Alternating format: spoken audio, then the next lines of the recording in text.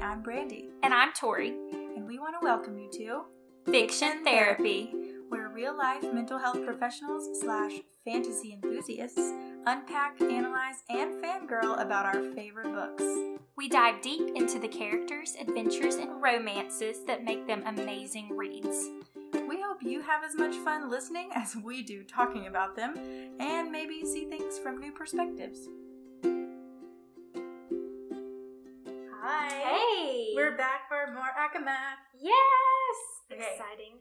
So, when we left off last time in A Court of Mist and Fury by Sarah J. Maas, we were in the summer court trying to get the half of the book. Yes. So, before we launch into that, a few disclaimers. I'm sure you're used to this by now and can probably guess what we're going to say. So, if you do, you're welcome to skip ahead. There are some timestamps to show you where to go. Just a reminder, this podcast was designed for fans of the books, and we are planning to discuss a lot of different things. It's not a review of the plot or even a synopsis. We include spoilers from future books. As in, if you haven't read the books that we are covering, even all of the books in the series, you're probably going to be spoiled on one thing or another. So we are going to talk about a lot of different content. Because of this, we want you to just be aware of who's around when you're listening to the podcast. We discuss the following topics during the episode: trauma of various types, relationship abuse, sex, PTSD, and toxic romantic relationships. Lastly, we just want you to know that these are our own thoughts and opinions. We know that there are a lot of varying opinions on Sarah J. Maas's characters and stories. This is meant to be an open discussion between Brandy and myself. We know that others will have opposing opinions or different perspectives.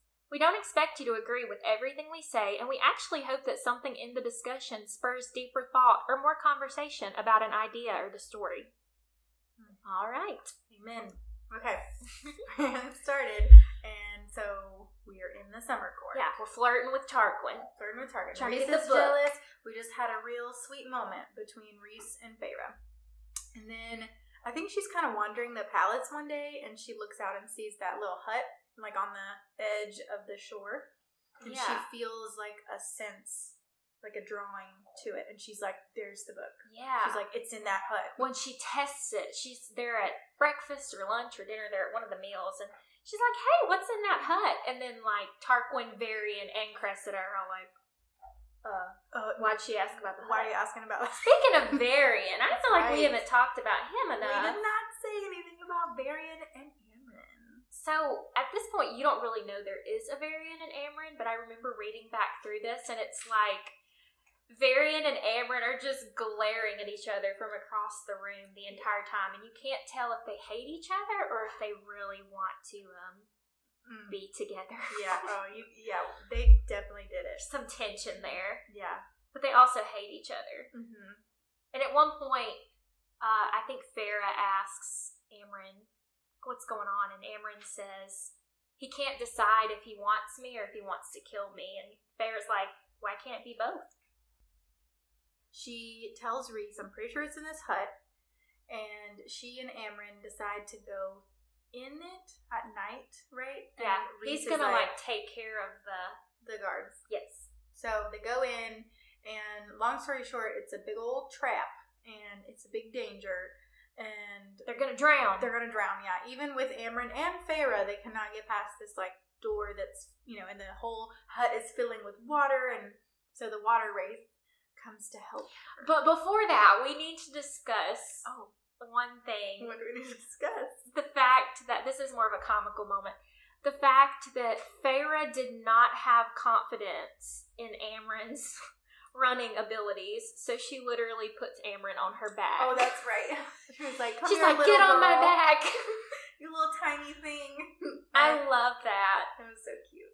It was cute. But the water wraiths come out of nowhere and get them and take them to safety, and they say, my sister's debt is paid. And Feyre's like, didn't know there was a debt. Really glad that I was kind to that one water wraith in the spring court and gave her my earrings. Yeah. Those dangly earrings that she didn't like anyways. Tamlin's earrings. So they get out, and Reese gets to them and winnows them straight to the townhouse and dumps them on the carpet. And they're like wet and sandy, and they just start laughing. I remember loving this part because I think it's the first time you see Amren laugh, and they're just uncontrollably laughing. And Amren makes a statement about how Farrah's humanness saved them. Very true. Her human heart is what got them out of this. Aww. Super cheesy, love it, but it's really funny. Moment. But everybody's like, what is going on? They're getting salt water all over the carpet and they're laughing. The carpets. Yeah. So, then when they get back, obviously they have the book now, the half of the book, and which is crazy. Yeah, it's kind of a mean book too, remember? Because it's... Which half is this? Is this the really loving, creative one, or... No, it's the hateful one. Is it the hateful one? Yeah, it's mean to Farrah. Oh, yeah. But it's in Amren's language, so that's kind of like Amren's new task is like, all right, now you're gonna like try to decode it. So then they get a package pretty soon, like right after they get back. Yeah. Right? With the blood rubies. So Tarquin sends these blood rubies as a way of saying, hey, I hate you and I'm gonna kill you. I'm gonna kill you. I wish like my mortal enemies would send me giant jewels to express their hatred. I feel like I could benefit from that. And Amren's like, oh, he sent me rubies. Yes! And at one point, Farrah walks into her apartment and she's using it to hold down maps. Yeah, she's like using it as a paperweight. But Love apparently Varian also sent her a necklace to kind of soften the blow of the blood ruby. I love it. But this puts Reese in a real bad mood, so he's brooding on the roof. Because he wanted to be friends with Tarquin. Yeah. Well, and I think he probably feels guilt for, like, putting Farrah in danger, that, like, now she has a blood ruby. Yeah. So he goes up to the roof to brood and drink, as good men do, apparently. Yeah. And she goes up there and tries to pull him out of that mood, and he's not having it. He's like, leave me alone. He's like, I'm allowed to be sad. Get away. And I think this is the first time she realizes how much of his time is spent pulling her out of those moods, and how he never gives up. He uses, whether it be flirting or, distraction, he's always doing something to pull her out of that. So she tries that. Yeah. And then, like, it's a Thompson. It gets really kind of steamy, and then, like, Azriel lands on the roof. We're like, she's like, bro, read the room. Like, I know. Azriel never reads the room. But she's like, I'm going to go buy some lingerie for Tarquin. Mm-hmm. And it's like, you think he would think about that? And he's like, go ahead, or whatever. I don't care. Yeah, but it's getting to be steamy. I think he's about to play into her flirtiness, and then Azriel lands, and everybody collectively is like, oh my god. Tension. So she's like, okay, I'm going to leave. So she leaves. And this whole fantasy plays out in her head where she's going to this lingerie shop and she tries on red lingerie. Red! And does not freak out about it. Yeah. This is her moment. And she's not having a traumatic reaction to the color red. It's beautiful. And equally as important, Reese is there. Yeah. He's like, leaned back in a chair watching her try these things. Oh, and he dismisses everyone in the store. Oh, it's getting to be so steamy, and then she runs into a wall. Runs right into a wall. And also realizes that this fantasy did not come from her mind, that he sent it to her. And she, like, says through the bond, like, oh my god. Like stop. How could you do this? Yeah. And I'm pretty sure that's not what she said, but it was something along those lines. Mm-hmm. And that was pretty safe to assume she pulled him out of that funk, since he was willing to send a very steamy vision to her head, one that was apparently so steamy that she ran flat into the wall. Yeah. Imagine, like, that was kind of them sexting. Like, imagine if that could happen in our world. Oh, that's terrible. Send your partner little images like that, like, oh my god. That would not be a good thing. That would not be a good thing. How distracting in your real life. So, she's clearly not too mad about it. I remember in the book, she's telling more about it late that night, and more is like, laughing her tail off about it. Mm-hmm. Oh, and that was also one of the first times we read about that she and Moore stayed up till like 2 a.m. just having girl talk. And this is the first time Feyre ever had that. It's really sweet. It is. But then she goes to bed. Mm-hmm. And later that night, there's like scary noises and the house is Boom. shaking. And then she like opens her eyes and like her bedroom and the hallway and everything is like covered in darkness. And she's like, oh, what is happening? So she like runs to Rhys's room and he's having a big nightmare. Like, and doesn't he like grab her throat and pin her on the bed? Well, first, she crawls up in the bed. Yeah, to like this is a good idea, obviously. Crawls up in the bed and starts shaking him while he's dead asleep. All this power's bursting out. This is clearly not a hazard at all. He like pins her on the bed and starts like choking her out. Yes. And she's like, Rhys. It's me! It's me! Finally he wakes up. And he wakes up naked. Yeah. Naked as the day he was She born. realizes, she's like, okay, he is naked.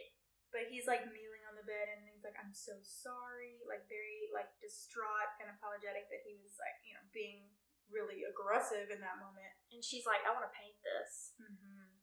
And we could laugh about that, but it really is a beautiful moment because she wants to paint. Yeah, and I think the descriptors are like, this super powerful prince who's, so sad. He's experiencing nightmares just like all of us regular people.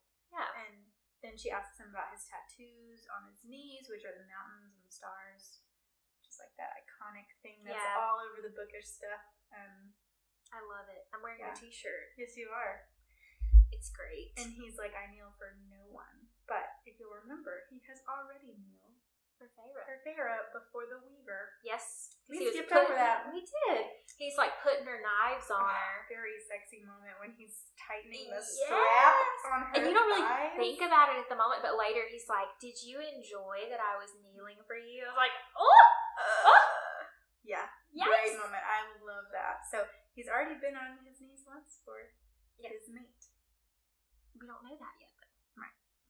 But, yeah, so he has helped her through her nightmares, and in this, she was able to actually help him through his. I think this is the first time we see a little affection, too, because she kisses him on the cheek before she goes back to bed. It's so sweet. So sweet. So time goes on, and she's training. She's getting pretty good. She is. And this is where we get the kind of, like, montage of the inner circle of, like, how they're passing their time. And Amren's trying to decode the book, and they're waiting to hear from the Mortal Queens, and they go out a couple of times. And they go to Rita's. Yes, but there's also a restaurant before Rita's where she says the food makes her feel alive. Yes. That same music from The Cell. I can't remember what that was called, but I love that she tells the chef or the cook that she'd never had food that made her just feel awake and alive, and I love that. It was lovely. And then she recognizes the music, and she's like, I've heard this before. And he's like, I sent it to you. Oh, it's so sweet. Oh, and she says that she saw Valaris, and he says, well, I didn't send you that. And that's just foreshadowing. It's beautiful. So then they go out, and she has a good time at Rita's, which is kind of like, a dance club bar situation. And she also, there's moments where we see her talking with Az, and where she's like, so a lot of people hit on Rhys, right? Men and women, so it's said. And then she's like, but no, he never takes anybody home, huh? And he was like, nope. It said they, like, take bets on who will approach him. Oh, really? I missed that. Yeah, it's like they were taking bets on who would have the bravery to approach him, and he always politely declines them. Right. So Feyre's taking note. I mean, Yeah. she already has been taking note, like in the summer court and stuff, but she's continuing to do that. Yes. And so all this is going around, Feyre training. She starts wearing those Illyrian leathers, which is another part of the night court I'm really jealous of, because I picture like buttery soft. I know. Like a leather jacket and pants. I'm like, I want one. I want some Illyrian leathers. But also, I picture the kind of like a tight vest, like almost like a corset thing. Yeah. That like keeps you. You don't even need a sports bra. That would be nice. I'd work out every day if I had those. Right, all you need is some lyrium leathers. Yeah. Oh, goodness. So they do finally hear back from those queens, and the whole inner circle goes to the family's house this time. The queens are jerks. They really are hateful. They're just jerks. They were super condescending to Feyre. They talk about how bad Rhys is, which in their defense, they think Rhys is bad. Yeah, that's their point of view. And they're like, we're not giving you the other half of the book. If you show us some proof that you're not a terrible person, we'll think about it. Mm-hmm. So now they've got to figure out how to convince them that they're not terrible. That they're not terrible. So what do they need to get?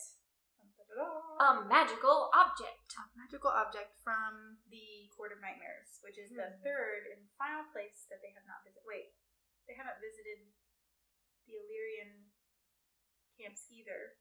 No. And this is also when you find out a little bit of history about the war. Yes. You find out about like Miriam and Draken, which is Jurian's they were Jurian's ex-lover, right?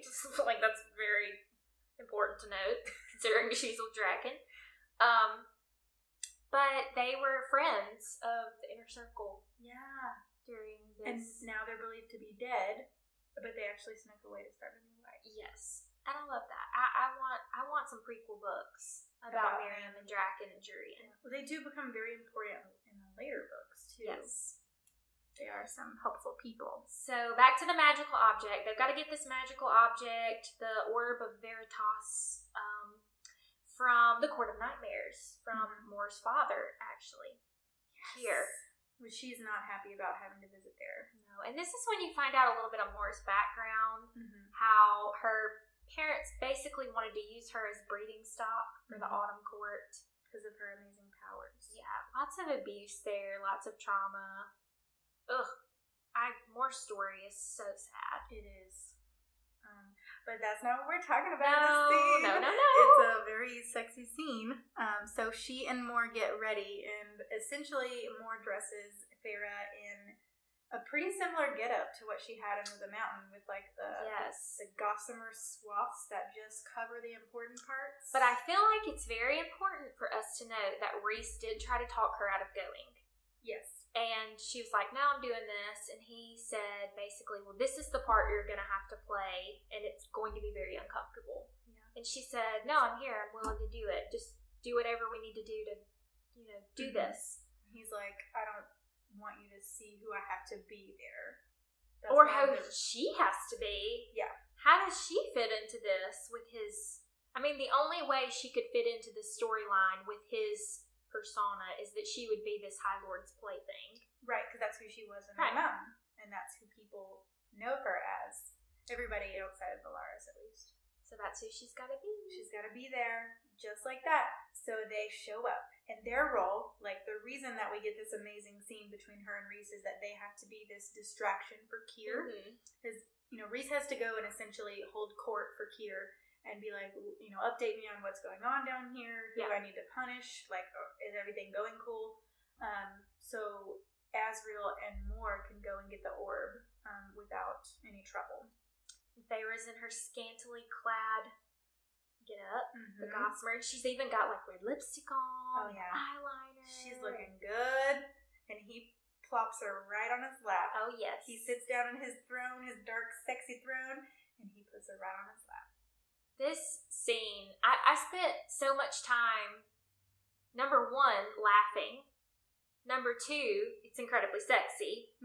And number three, also being a little horrified, but not enough to count, I was horrified for her, because you're in Feyre's point of view, and she is... It's embarrassing. Really embarrassed by her own reaction. Understandably. But it's so funny, like when you read back through it, and Keir's reaction. Oh, Keir him is just like, being horrified. He's disgusted with her, which is so sad. He's like... I think he still thinks of her as a human. And, they maybe were so disgusted with humans. But one thing that happens, like, after they've been getting real sexy on the throne is that he says to her, like, you're a whore, you're gonna get, like, what's coming to you. And that's why Rhys gets real upset and, like, breaks all the bones in his arm. Yes, blows up. It's awful. But we gotta rewind real quick. So on the throne, Rhys's like hand is on her thigh. It keeps inching up higher and higher, and they're really like, I think they're connecting, like obviously in a physical way, but she is really into it and he's really into it, and she's noticing that he's noticing kind of thing. And then the embarrassing thing is that he encounters like evidence of her being turned on, right? And she's like, oh shoot. And he immediately sends a thought to her of like, sweet thing. It's all good. It's just your body reacting. Like, it's he no is so problem. sweet. But like, as the reader, I was like, what? You know, like, don't dismiss it like that. I know that he was trying to make her feel better. That was such a sweet moment for me, because it was. She was embarrassed, and especially for it being under the mountain, not under the mountain, but in the Court of Nightmares, which she compares to Under the Mountain. Yeah, well, you know, from his point of view, she's probably struggling with all kinds of flashbacks, trauma, and then she's dealing with this as well. I think that showed a lot of his character. I mean, don't get me wrong, it was really sexy, but I thought this spoke volumes for the romance that was blooming. For sure. Saying, it's okay, you know, it's not a big deal. I don't think of you. I don't think of you like this, but he do be thinking of her like but this. I totally understand, and it's okay. Yeah. You don't have to feel embarrassed and all that jazz. Which doesn't necessarily take away her embarrassment, but it's maybe even a little of release of pressure, right? She's like, oh no, like this sends a message, and he's like, it's not. There's like, no expectation. Right. No pressure. So then, you know, he does the thing with Kier, and they eventually, like, you know, Moore does a wink, and she's like, I got the orb, and then they can leave. Yeah. So after all of Kier's bones in his arm have been broken for threatening Feyre. Yes. So then they leave the Court of Nightmares, and they immediately go somewhere where they can be alone and talk. And she's mad that he responded that way to Kier. She's like, I don't need you fighting my battles. I don't need you protecting me. And he's like, no. I don't care what you say. He did something wrong, and I will punish him for it. He's not going to talk to you that way. Kind of, and this is that moment where, and I don't know if you remember this, but he says, you've got to stop comparing me to Tamlin. Yeah, I do remember that. And she's like, you know, I don't need somebody protecting me. I don't need you to get all protective. And he's saying, every single thing I'm doing, you're comparing me to him, and you've got to stop. And I thought that was a big moment, because you realize, even as the reader, you have been comparing. Oh yeah, we've been comparing this whole time. Yeah. And he's saying, you know, give me a chance to just be me. Stop putting me up against someone else. And she's mad, and she says something really hurtful to him. Something like, you're just scared somebody will see you and leave you, and why wouldn't they? And I don't know, it's really mean. She says, like, I get why you have this facade. You're scared that people will see how broken you are. Yeah. And I was like... But she says, and they would understandably leave you. Yeah. And it's like, why would you say that? She hurt our baby, Rhys. And then you find out she's talking about herself. But still, it's definitely... Don't hurt my hun. It's projection. But it's a great example of how, I mean, we lash out at the people we love. Yes. Like, because of our own junk. And most of the things that we say to the people we love are just us projecting our own feelings. Like you said, we're projecting it out. Yeah. So sad. So he does a big silent treatment for a minute. Yeah, and it made me a little nervous. I was like, I can't stand Rhys not talking to my girl Feyre. She's sending the notes, the vanishing notes, which I don't think we've mentioned yet. But she keeps sending him the vanishing notes, like, talk to me. And she's kind of yelling at him, like it's all caps. She's like, you're childish. Yeah. So they're mad at each other for a while, and then there's a celebration called Starfall that happens, like, annually in the court. Yes. So she has a reason to get all dressed up, and it's a big party. Oh, but she gets all dressed up, and she's got this beautiful dress. I'd give anything for that dress. Oh, like the starlight dress with the long sleeves and it's beautiful. And she goes downstairs thinking she's going to reveal herself to Rhys, and it's Cassian. And he's like, oh man, I need Nuala and Caradwyn to dress me. Oh my something like that. But speaking of Cassian, we did skip over a moment when, like, earlier. I think it's on the way to the Weaver. We can't skip anything with Cassian. Where it doesn't really involve Cassian, but Rhys is saying to Feyre while they fly, he was like, if you need to move on in a physical way, I'm sure Cassian would be up for it. And she goes, maybe I will. Tell him I'm in. Or something like that. I remember that, yeah. That's what I was thinking that we missed about Cassian, but... Poor Cassian. It's really not about Cassian. You know, he was just picking at Feyre, I think. He was feeling her out a little bit. I think so. But Feyre was not having it. She was like, all right, maybe I will. Mm-hmm. Let's do it. So... And she knew in that moment that she made him a little jealous. Well, and that's another thing she kind of throws back at in his face after he says the thing about Tarquin. She's like, you keep trying to push me to all these people, like Cassian and then Tarquin. You know, she kind of calls him out for that. Yeah. Which I think a lot of that is he's just trying to see where she's at in her. Oh, yeah. I think Rhys is a little bit insecure this whole time, too. Yeah. You know me and my memes. I saw a meme. It was like the entire plot of A Court of Mist and Fury summed up. And it said Rhys flirts with Feyre. And then it was like Feyre flirts back. And then Rhys was like, I didn't expect this. I don't know what to do. Yeah, I saw another one that was like, they've been married for 500 years. And then he's like, hey, Feyre, do you like me? And she's like, Rhys, we've been married for 500 years. And he's like, but like me? And she's like, yes. That's so funny. So anyways, they're at Starfall, and I think they kind of sneak away to go upstairs. I think they need a little heart-to-heart. They go out on a balcony. And they start having, you know, a good combo. But essentially, like, after all of the, you know, I'm sorry for this, and, you know, that they get splattered with, like, the souls, and it's a funny situation to them, I guess, but that is a soul that is splattered onto your face. Let's not think about that.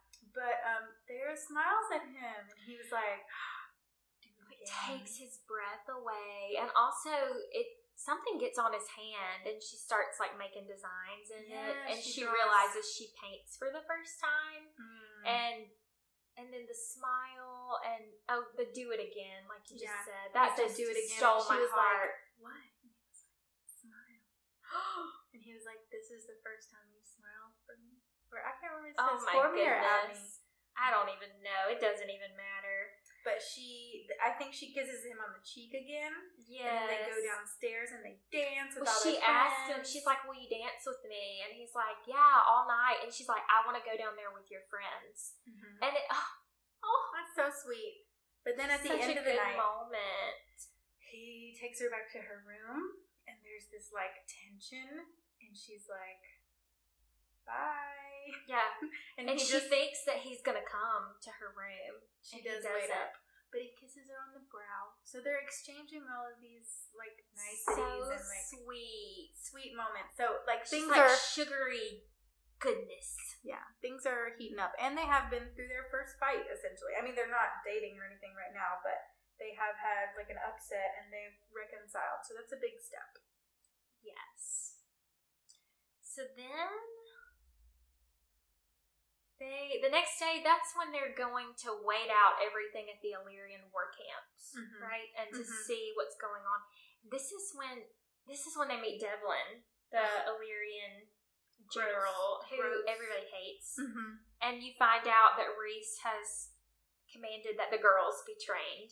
Yeah. So they're like, where's the girls at? Where's the training? And they're like, oh, they're doing dishes. Yeah. He's like, no, training first, chores later. Mm-hmm. Love that. Feminist Rhysand. And this is also when they meet Devlin. This is one of my favorite quotes in the whole book. And I don't have it written down or anything, so I'll paraphrase. But he's like, this is Feyre. She's mine. If you touch her, your head will be cut off, you'll all these things. You're going to be beat up real good.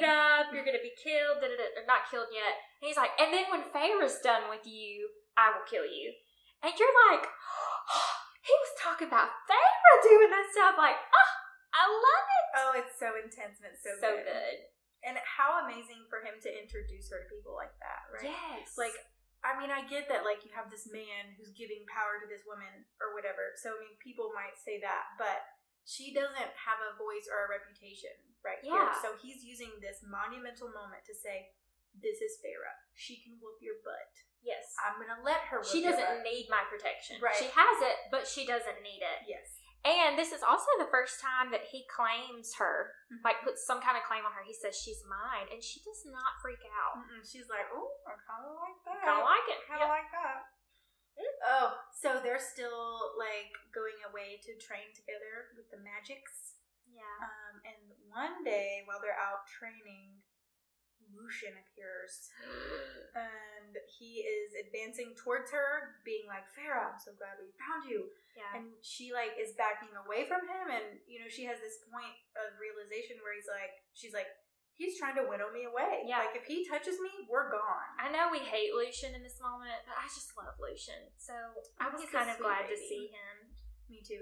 And I do think it's important to point out, like, from Tamlin and Lucien's point of view, she could not be okay. You know, like, she could be brainwashed or being a robot. I don't want to know. Here's my issue. There's always going to be one. Mm-hmm. Why did Lucien find her, but not Tamlin? Why wasn't Tamlin out looking for her? Good question. Because here we are again, comparing. Shouldn't do that, but here we are, you know. Why? Well, the quote I was going to use is not till after this. So after we talk about Lucien in this, remind me to come back to my quote, and then we'll talk about that. Okay. But Lucien's, like, trying to winnow her away, like you said, and she's kind of, like, backing up and running, and she winnows the she first time. Oh, that's right. She does winnow, and she summons Illyrian wings. Yes, that's after Rhys shows up, or is it before? I don't know. It doesn't matter. Rhys shows up, and he's like, Lucien. He's like taunting him, and Lucien basically says, "You've got to come back because Tamlin's going nuts." Yeah. And I can't handle it. And I'm like, it's not even about her. Problem. Yes. And he's saying, I know things got bad. We're going to work on it, you know. But it's not even about her. It's about Tamlin. It's still about Tamlin. And she just has this, like, real bad A moment where she's like, when you spend so much time in the darkness starts to stare back or talk back or something along those lines. And I'm like... And she's got the wings, the Illyrian wings. And Lucien is like, who is this woman? And I don't remember really how he leaves, but essentially he leaves. Yeah, she says, if you come back, I'll kill you. She's like, this is my territory. You come back, I'll kill you. And he's like... Okay, bye. He's like, I'm gonna leave. I'm slightly attracted to you, but I'm gonna leave. Oh man, Rhys is thinking the same thing. Yeah. So then she looks at Rhys. Oh, did you? But, well, I was just going to say, it is stated in that moment, I know you and I have talked about that before, that we think that this is the interaction that spurred them to join with Hybern. Yeah. And this could have all been avoided had this not happened. But it's clearly stated from Feyre's point of view that she did this to protect Velaris. To protect the legacy that they had hidden, you know, that Lucien had to believe that she'd gone to the dark side so that he wouldn't figure out that there was good in the Night Court. So, kind of one of those bittersweet moments. But this is the time when, you know, essentially Lucien goes back and he's like, she gone, the girl you loved is no longer a thing, and we need to like, basically team up to get her back. She's brainwashed, pretty much. Yeah. And, But then they have this sweet moment where Rhys is like, wow, you're amazing, you know, and so they're kind of bantering and practicing, and she, like, is feeling herself, like, she's feeling so good about her abilities and strength, and she, like, giggles and looks at Rhys and is like, she sees this beautiful scene with him and his sword, and his wings out, and she just, like, goes up to him, and I think she puts her hand on his chest and is like, I want to paint you. Yeah. He's like, preferably nude. Yeah. I love it. Of course, I love he the has to be Rhys-Ann catty. comments. Yeah, Like, he has to be snarky. I live for the snarky comments. So when I was talking about earlier the comparing Tamlin, I said, why wasn't Tamlin out? Why didn't Tamlin find her? There's a little conversation that happens during that, what you were talking about, that she wants to paint him. And it was basically, she said, what would you have done if I'd have gone with him? And he says, well, I'd have let you go, and she says, well, what would you have done if he'd grabbed me? And he says, I would have torn apart the world to get you back. I'm dead. I'm on the floor. I know. But, and we kind of see this a little bit with Tamlin, but he never does anything himself, it feels like. Or he's never available, or there's always something more pressing. Yeah. So I just have to, it feels like Lucien is always the one stepping in for Tamlin. And I think that's one of the reasons in the first book I was shipping Lucien and Feyre way harder than Tamlin and Feyre. But that's, that's a whole different subject. But I liked Lucien too. I was like, why isn't this thing around? I know. Or I kind of thought I was going to be like a love triangle at first. But yeah, it's not, sadly. I do love Lucien. I think he deserves the world. But so they had come out really far this time to train, and they had planned to stay overnight. Yeah, and they can't use magic because somebody's tracking Rhys's magic. Right. So instead of flying all the way back, they had planned to just train all day and stay at this inn, and then train all day tomorrow. Yeah. So they go to the inn. Guess what? It's a one-bed trope. Yes, I live for the one-bed trope. I don't care what it is. I don't care how many times it's used in a book. I'm a sucker for it. It's like they're going to this hotel, and you're like, please, one bed. There's got to be just one room. Let there only be one room. Yeah. Let there only be one bed. One room at the end. So it's like the attic room, too. It's a teeny tiny little place. Oh, yeah. They talk about how there's only room for the bed. That's it. The whole thing, and it has the A-frame, so you have to kind of duck to get on the bed. So. I'm also a sucker for the trope where, and it's this one, where their clothes are wet and they have to basically they have to take their clothes off. Take off those wet clothes and get warm. Although I think they dry them somehow in this situation. Maybe they don't. I think Rhys gives magic. No, he can't. He can't use magic. Well, I think there's some kind of clothes that she puts on. I don't remember. What? I think he gives her some PJs. He packed. He packed PJs. That's right. So they get in. Here are some of my clothes that you can wear. She changes clothes while he gets food, and he brings the food back up, and then they're just chatting, and while they're eating, and I think they have some wine, drinking their wine, and just chatting. And then when it's time to go to bed, she's in bed shivering, like they're on their respective sides. I love that trope too. She's so cold. And then he's like, body heat, ? and she's like, I guess. Yes. And he's like, no expectations, I promise. So he wraps his Illyrian wings around her, and it gets so toasty. And it's so good. And you're like, and she kind of backs up, They're spooning. Scoots up against him, little spoon action. And he's resting his hand on her tummy. Aww. And he starts making circles on her belly, and she's into it, right? So he's getting all of these responses from her. And so he gets a little south, and it's going good, and she's really liking it. And she's like, let's do it all. Yes. So she reaches back, and he's like, no. None of that. He said, that's not happening. Hands to yourself. That's right. This is a you moment. And he says that, he's like, what do you want, Feyre? And she hesitates, and I think this is the moment where he's dying to hear her say, I want you. Yeah. And she goes, I want fun. I want distraction. And the whole SJM fandom collectively went, just flipped their table. Oh my God! What are you doing? We were like, no! So just give him 1 inch. He is giving you all these indications that at one point in the book he even says, am I supposed to deny that I find you attractive? He's and she's I can't even complete a thought because I can feel my frustration the first time I read this. But he's like, okay, I'm gonna give you what you want. And so he does it up real good, and I think what he actually says is that it's not gonna happen here for us. I want things to be a lot different the first time we do it. And so he admits to like wanting her in Yeah, that way. but I also think in the back of his mind, he was thinking, I really don't want to give that over. Until it's real. For and I think that says a lot about his character, which, he's been through a lot of sexual abuse. Amarantha pretty much used him. So I'm sure, sex is like a big deal for him, especially a love kind of situation. Yeah. So he doesn't necessarily want to feel used, but he gives her an amazing orgasm or two, and it's a real good night. And she says that she sleeps really well. She sleeps for the first time without nightmares. It says that in the book, and it's curled up in his arms and so gushy, sugary, sweet. I can't take it. I love it. I love it. It's like a little fantasy Hallmark moment. So this is what we all needed after Under the Mountain. Yeah. We were like, we need some action.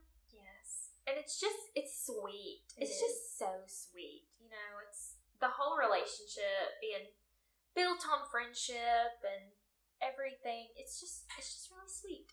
It's spicy too, but it's sweet. Super spicy now. But I think that one important thing is he gives her so much space to grow. Like, the whole point is her healing. And he waits for her to reach out to him. And that's when he gets close, is when she's had the space that she needs. Because I think you can give too much space as well, because if you want to think about it, Tamlin gives a little too much space in some ways. Well, he's also, this is not a slow burn where it's like nothing and then everything. It's like he's made his intentions clear the whole time. He flirts with her, you know what I mean? Like, just like you said, he's attracted to her. He lets her know that. So he's giving his truth too, but he is also waiting for her to initiate. I love that. It's so sweet. So the next day, they're super happy. They're flying through the air, and he gets attacked, and he gets shot with ash arrows. Those ash arrows from book 1, you remember that? Shredded through shot, and he falls out of the sky. His wings, they're in his wings. Yeah. And they have a poison. He does something to protect Feyre, though, so she ends up getting blasted away. Throws her, yeah. And he gets taken by Hybrid. And he can't walk, and he's unconscious. And she is she freaks out. She does. She flips out. And I remember during this part, it was not even a matter of, oh my gosh, I'm so scared, I can't believe this happened. It was, they took him from me. And that was very clearly the thought. They took him from me. I can't believe they took him from me. And I think that's a definite shift. From I'm worried about my safety, I'm worried about his safety. No, they separated us. How dare they? Yeah. And that's kind of where I feel like you start to really see the mating bond. Yeah, she's changed her mind about them. Yeah. Over that night. When you start to see those Fae instincts take over. Yes. That's more of a possessive, not in a bad way. Possessive's kind of a negative word. Well, she's connected with him. Yes. Even though it's not a mating bond, it's this kind of the same feel as the inner circle. Yeah. Right? Like, he's hers. They're my family. Yes. Yeah.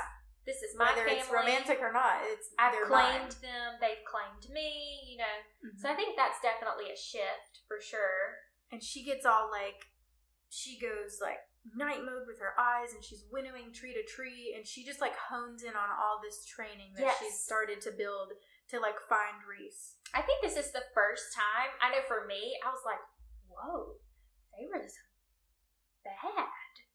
Feyre's a baddie. She's a boss. She's bossing around. Woo, get it, girl. And it took this motivation to do it. And she gets to this fork in the road. And they have taken him one way, and they've taken his clothes the other way. And she's I'm gonna throw off her scent. Yeah, and she finds him because she smells herself on him, which is kind of weird, but also really sweet at the same time. So she follows that one, and she finds them, and she just goes ballistic and kills all those soldiers, winnowing around, cutting their throats, slash, sling, stab. Yeah. It's intense. It is intense. And you're just still where did this come from? And then you think, well, my goodness, she's been training with Cassian for weeks and weeks and weeks. This is where this has come from. And then she hauls Rhys up and just carries him to this cave And she's like Yeah, so strong. And so she like lays him down and tries to widows him. Yes. And so then she's trying to like first aid him, and she's like, I don't know what to do. She realizes that it's like a poison. Yes, he's super I sick. forgot about and that. Like, I don't remember if it's like paralyzed symptoms or just really sick symptoms, but she he's realizes like he's dying. Well, and she sits there. Let's not skim over the fact that she sits there and saws off every tip of the arrow and pulls it out of his wings. Like that's a woman right there. Yikes! So much blood. And he's just like pretty much unconscious. Yeah, he's really out. But she can tell he has fever, and she can tell that the wounds aren't clotting. I think that's how she figures out about the poison, because the wounds just aren't. They're not closing up. They're not clotting, and he's fey, so they should be doing that. So what does she do? She gotta find her friend Suriel. She's like, I need some info. Who can I go? I'm gonna Google up Suriel. The Suriel is like Prythian's version of Google. Yeah, she's like, you need to know something? Go get him. Or like The Godfather. Has all the answers to everything. So she gets him. I think she has a cloak this time, right? Though. Yeah, she learned by the last time we don't need the dead chicken. So she has the cloak, and she gets info from him, and he starts spilling the tea. Oh yeah, so she's like, I need to know how to fix him, and he's like, you could just like feed him your blood.